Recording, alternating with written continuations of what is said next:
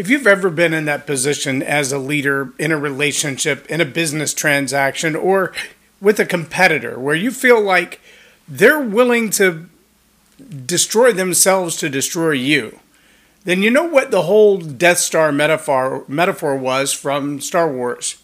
I'm not a huge Star Wars fan, but when I heard this metaphor today about the Death Star and watching how leaders sometimes employ it, I realized that's a very apt metaphor, but way beyond even what they were using it for in what I was listening to.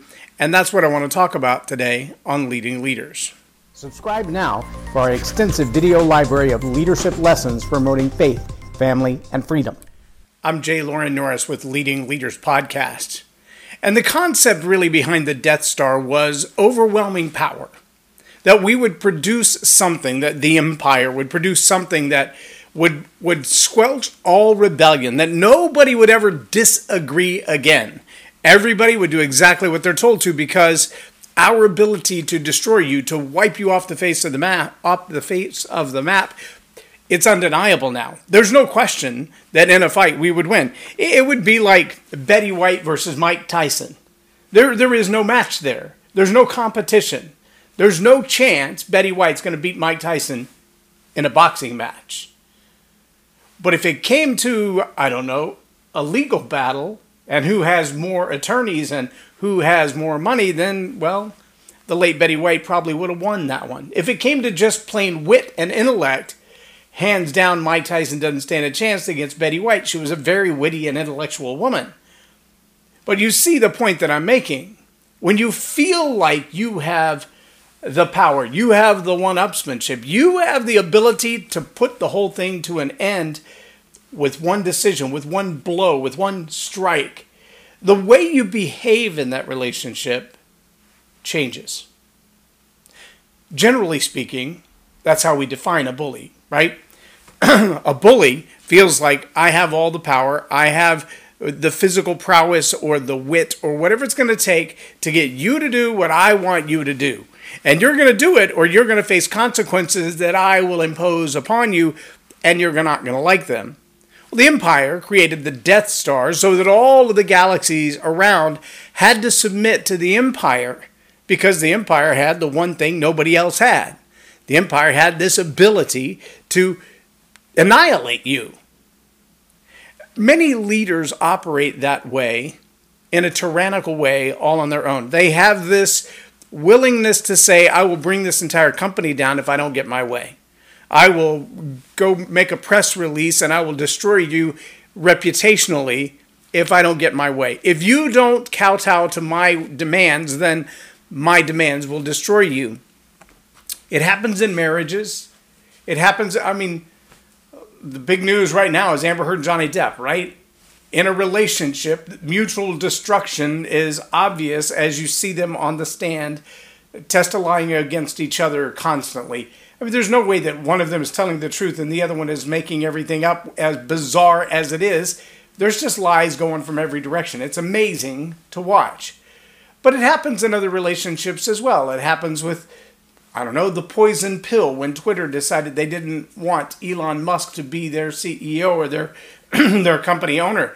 They decided they would destroy themselves rather than be destroyed by. That they were willing to take the poison pill so that if Elon Musk actually owned the company, they could destroy it from within. So that's the reaction to the Death Star. When you feel like the power against you is so overwhelming, the only thing you can do is find your own Death Star and aim it back at them.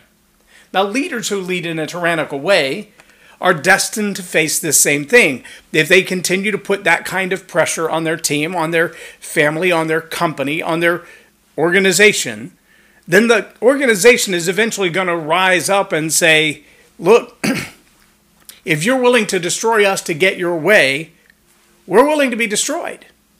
We will tear the whole thing down from the inside. I remember back in the day of the adjustable rate mortgage push, when 2005, 2006, everybody got an adjustable rate mortgage.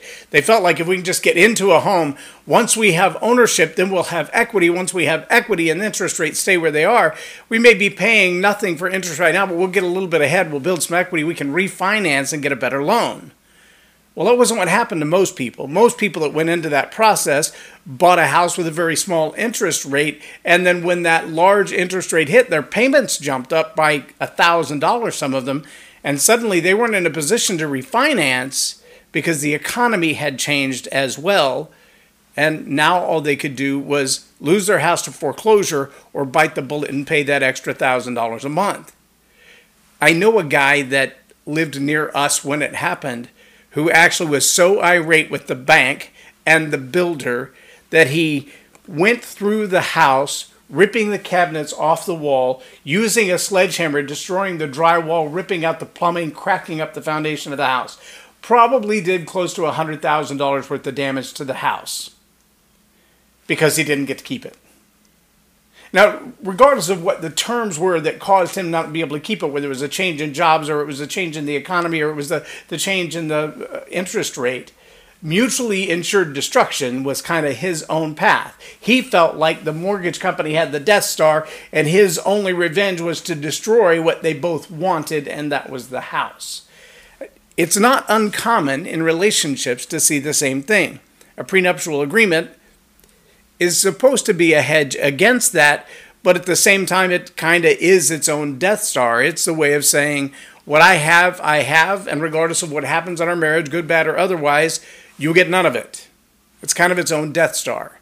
You'll get nothing, and you'll like it. You'll have nothing, and you'll like it. You'll own nothing, and you'll be happy. Sorry, those are the words of Klaus Schwab.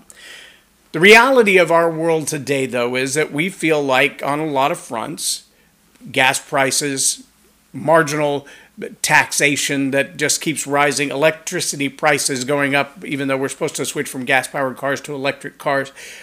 What we see is that everyday people are losing their financial affluence. They're losing their ability to make decisions on their own. They're losing even the liberties that we would take for granted for over 200 years in the United States.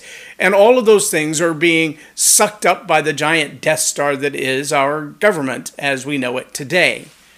And as that happens in leadership, as it happens in your organization, as it happens in your family, the caution for leaders should be the caution for our government right now. And that is that there are many people who are willing to say, like my neighbor did, if I can't keep it, I'm certainly not going to let you have it in the condition that it is.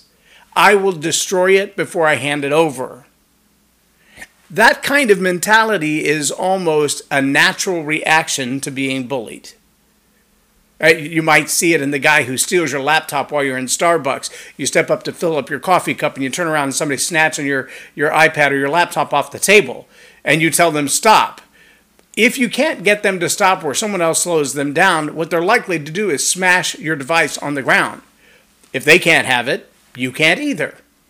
And they feel somewhat justified in doing that because, well, it's mutual destruction. See, the mutual destruction in relationships, in leadership, in organization tends to go even further than that.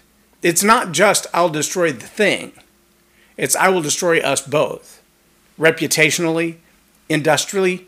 There are many people who can no longer work in the industry they were in, whether they've been banned from it or barred from the industry, or they just have lost any credibility in the industry. I watched a short clip this morning about Mike Tyson and Mike Green, I think was his name. The guy, last name was Green.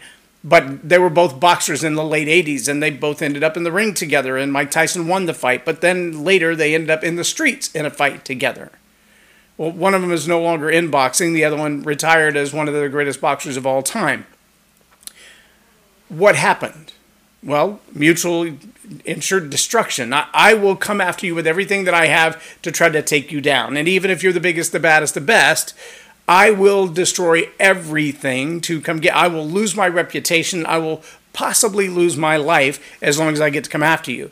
That's the kind of reaction that the Death Star mentality generates. And it's a natural reaction. It's that loser under the bully who is constantly losing everything. They're losing their possessions. They're losing their ego. They're losing their integrity. They're losing face. At some point, they're willing to fight for everything with everything they have and lose it all as long as they're not going to lose to the bully again. Now, as a leader, you've got to be aware of that. You've got to be aware that as the leader, you possess a modicum of a Death Star. You have the ability to fire them, to let them go, to ruin their reputation, to blackball them in the organization you're in. So even if they don't work under you, moving to another leader, another manager, another organization within the organization, not going to be a successful move for them. Really, the only thing they can do is get out and move on with their life. Subscribe now for our extensive video library of leadership lessons that you hold the power faith, to destroy their family, future should you decide to do that. If you decide to do that, understand that the Death Star, the use of the Death Star, that final emphasis of the judgment hammer on their life will have consequences.